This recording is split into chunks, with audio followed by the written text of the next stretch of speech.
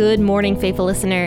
You are listening to the Bible Explained podcast, where the Bible gets explained. So grab your cup of coffee and stay tuned as we read through the book of Luke.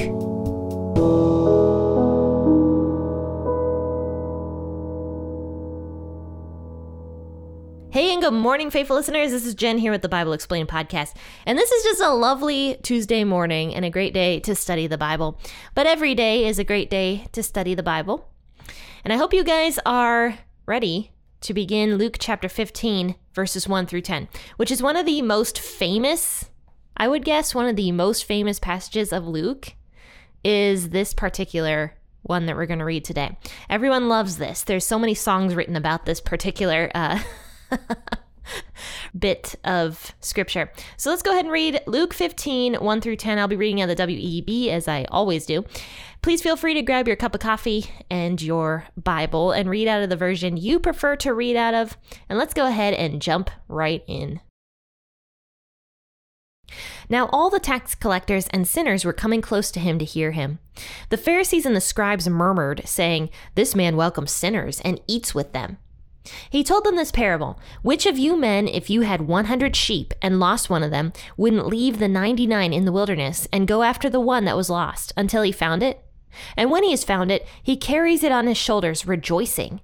When he comes home, he calls together his friends and his neighbors, saying to them, 'Rejoice with me, for I have found my sheep which was lost.' I tell you that even so there will be more joy in heaven over one sinner who repents than over 99 righteous people who need no repentance. Or what woman, if she had 10 drachma coins and she lost 1 drachma coin, wouldn't light a lamp, sweep the house, and seek diligently until she found it? And when she has found it, she calls together her friends and her neighbors, saying, 'Rejoice with me, for I have found the drachma which I had lost.' Even so, I tell you, there is joy in the presence of the angels of God over one sinner repenting." I love this passage of scripture as well. I think this is just so wonderful about showing God's love for people, that he actually goes out and searches for people, like searches for the lost. Because you can see that Jesus has been talking about, with his parables, how much God loves people. Particularly in the last portion of scripture, where he talked about the prodigal son, the last chapter that we talked about. He talked about the prodigal son and how the son went off on his own and the father ran to him, ran excited over the fact that the son was coming home.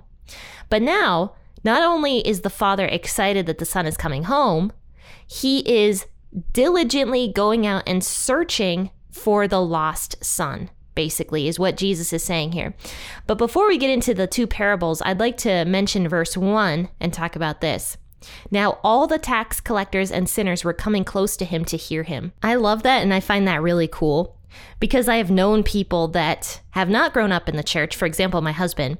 My husband did not grow up in the church, and he was an atheist for a long time. Finally, when he started having faith that there was, in fact, a God out there, the gospel became so attractive to him, and he has such a strong faith now. And I just see that in him versus a lot of people that I've seen that have grown up in the church, including myself, where our faith kind of struggles a little bit. And I'm not joking, like this was me. My faith has struggled over the years. I've grown up in the church, and because of that, you start thinking like, well, why isn't God doing this for me? You know, why is God letting me go through this? Because we believe in God, but then you start expecting things out of God, or at least I did, when hard stuff comes your way. But a lot of people I know that have gone through the hard stuff not having God actually come out more faithful in the end, because they did go through that stuff without God. And it's so much worse to go through that stuff without God than it is to go through that stuff with God. I don't know if that makes sense. But Jesus attracted the sinners to him. He attracted the low people that the Pharisees looked down on, because Jesus's words were attractive to people who did not know God. And Jesus blessed them. He opened up his arms to them and wanted them to hear the gospel, versus the Pharisees, who didn't really like these kind of people. The Pharisees, in a sense, grew up in the church, and they did not care for these sinners that were flocking to Jesus. So now they're accusing Jesus of also being a sinner. Oh, he associates with sinners. He's eating with them. He's a sinner just like the rest of them. So the Pharisees are accusing Jesus of being too much like these sinners, because the Pharisees wanted nothing to do with these people. And some of them even went so far as to not spread the law to people who they considered to be sinners. So yeah, Pharisees notoriously did not like the sinners. The fact was, though, Jesus often states how the Pharisees were sinners as well.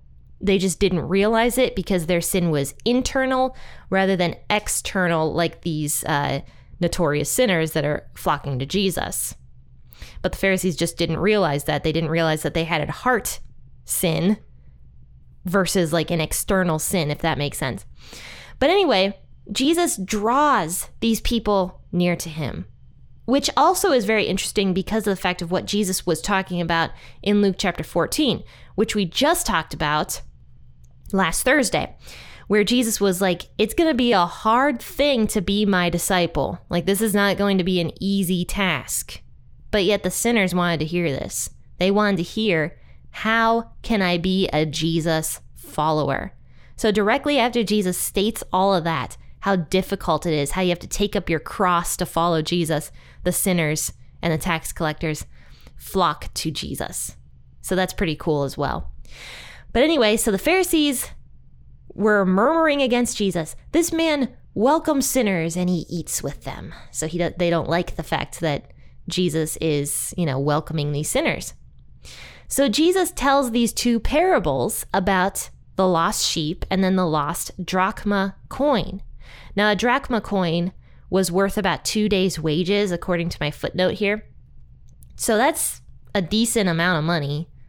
I mean, whatever the average wage was back in those days, a drachma coin was worth 2 days' wages of that. So a widow or a woman having 10 of these, that's 20 days' pay. Of course, you're going to want to find one of those coins that's lost, because that's quite a bit of money.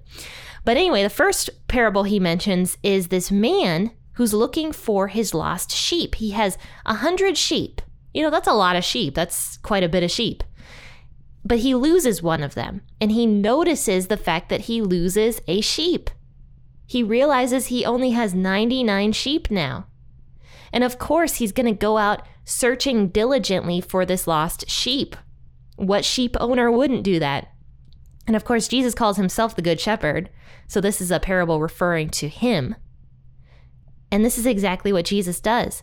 He goes out and searches for the lost sheep. He leaves the 99 sheep behind and goes out and searches for the one. And I'm going to be honest with you guys. I have actually thought in the past, like, oh, well, why did Jesus leave the 99?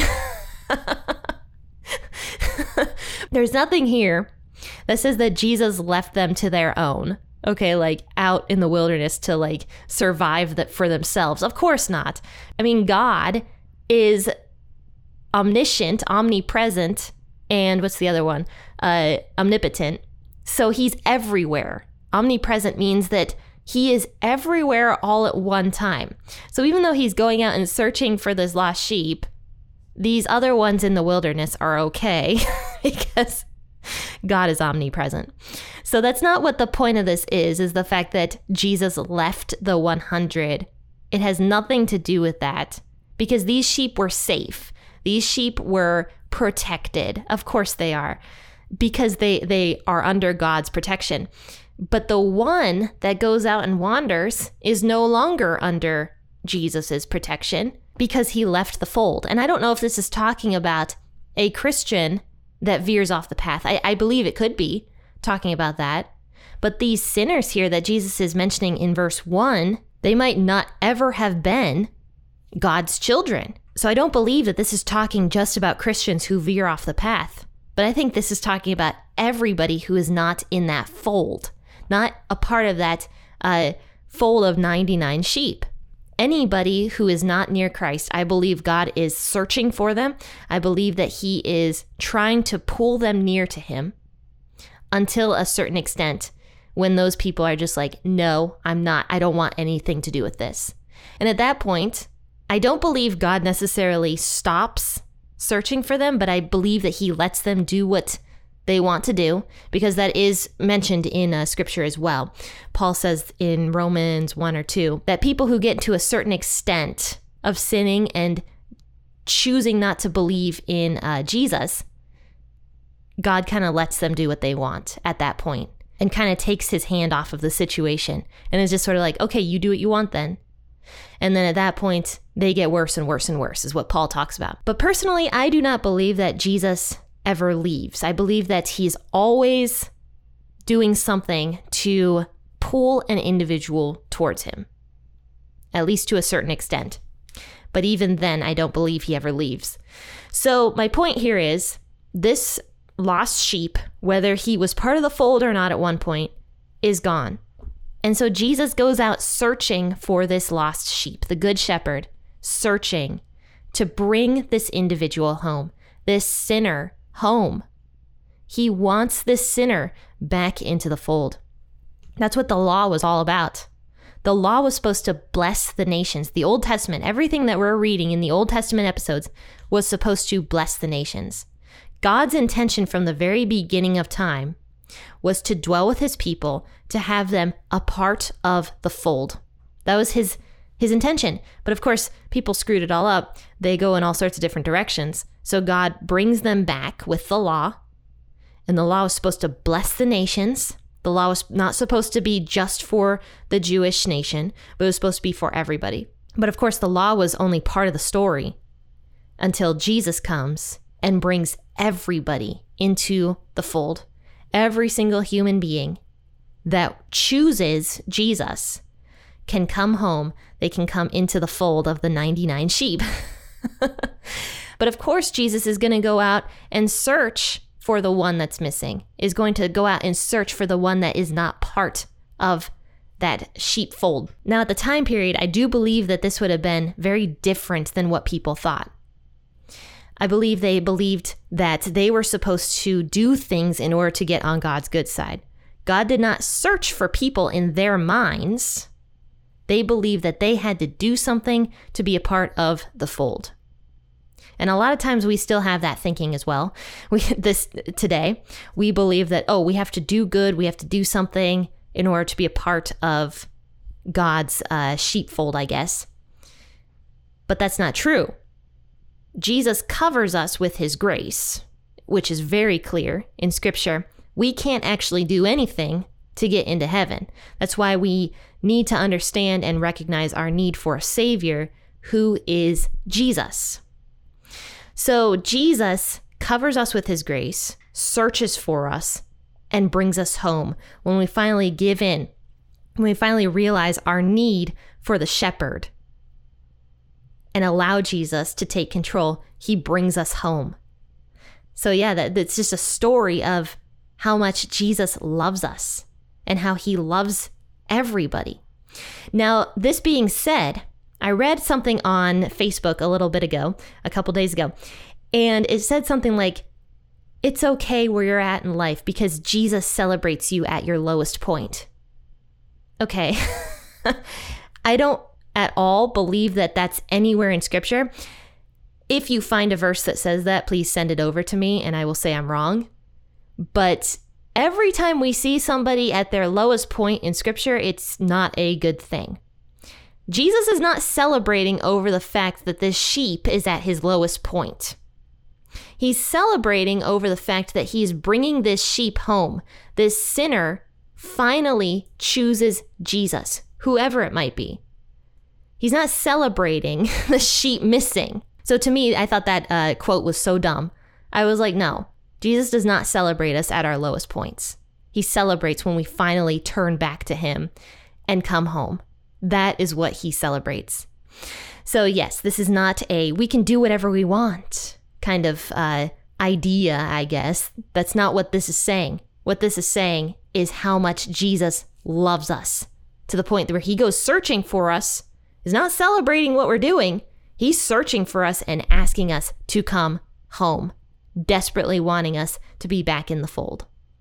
And same with this woman here in verse 8 through 10.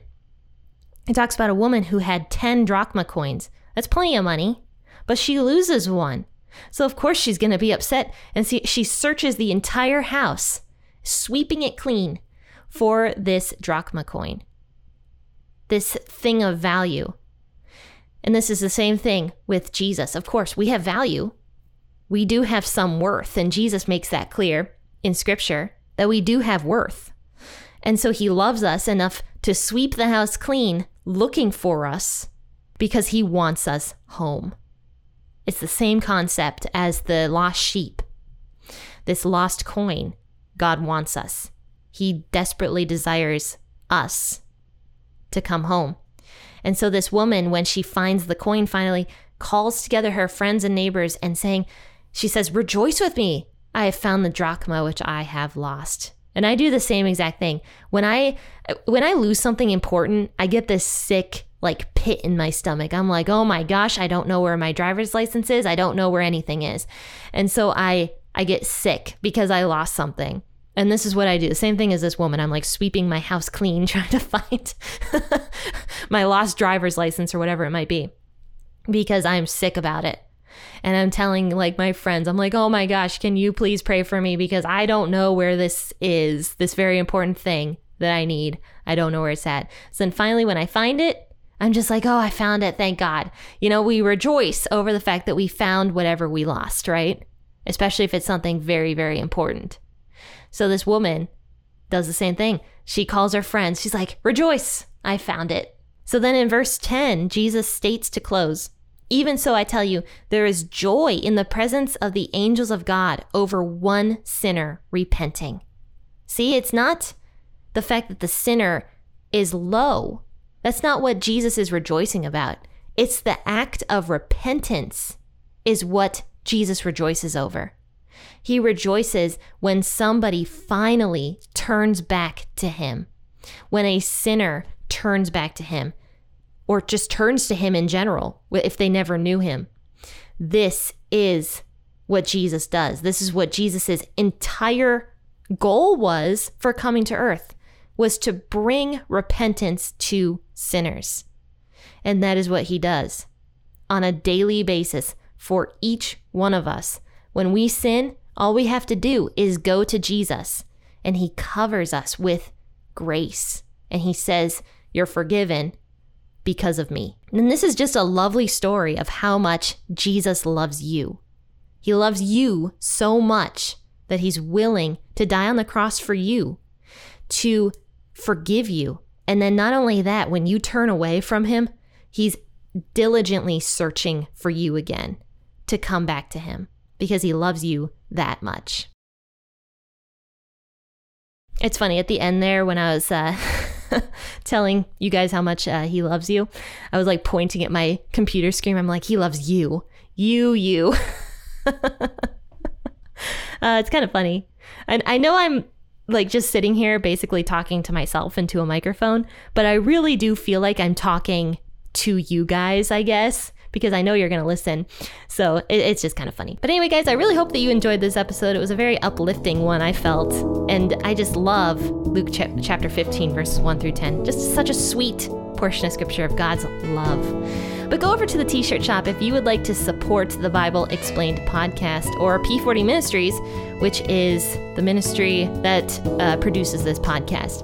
If you would like to support it, go over to the t-shirt shop, search for something kind of cool for yourself. I have some of the Bible Explained merch in stock right now, and I also have the Lion of Judah tee in stock, which I definitely recommend. It's super cool looking. A lot of people love it. It's unisex. Anybody can wear it. It's for both male and female, and it's just really cool looking, and it's super soft as well. So go over there, check out the t-shirt shops, and don't forget, I do not charge shipping. So what you see is what you get. The price you see is the price you're going to pay in your cart. So anyway, friends and faithful listeners, hope you do that. I'll drop a link to the shop in the bio of the podcast episode. But until tomorrow, happy listening, and God bless.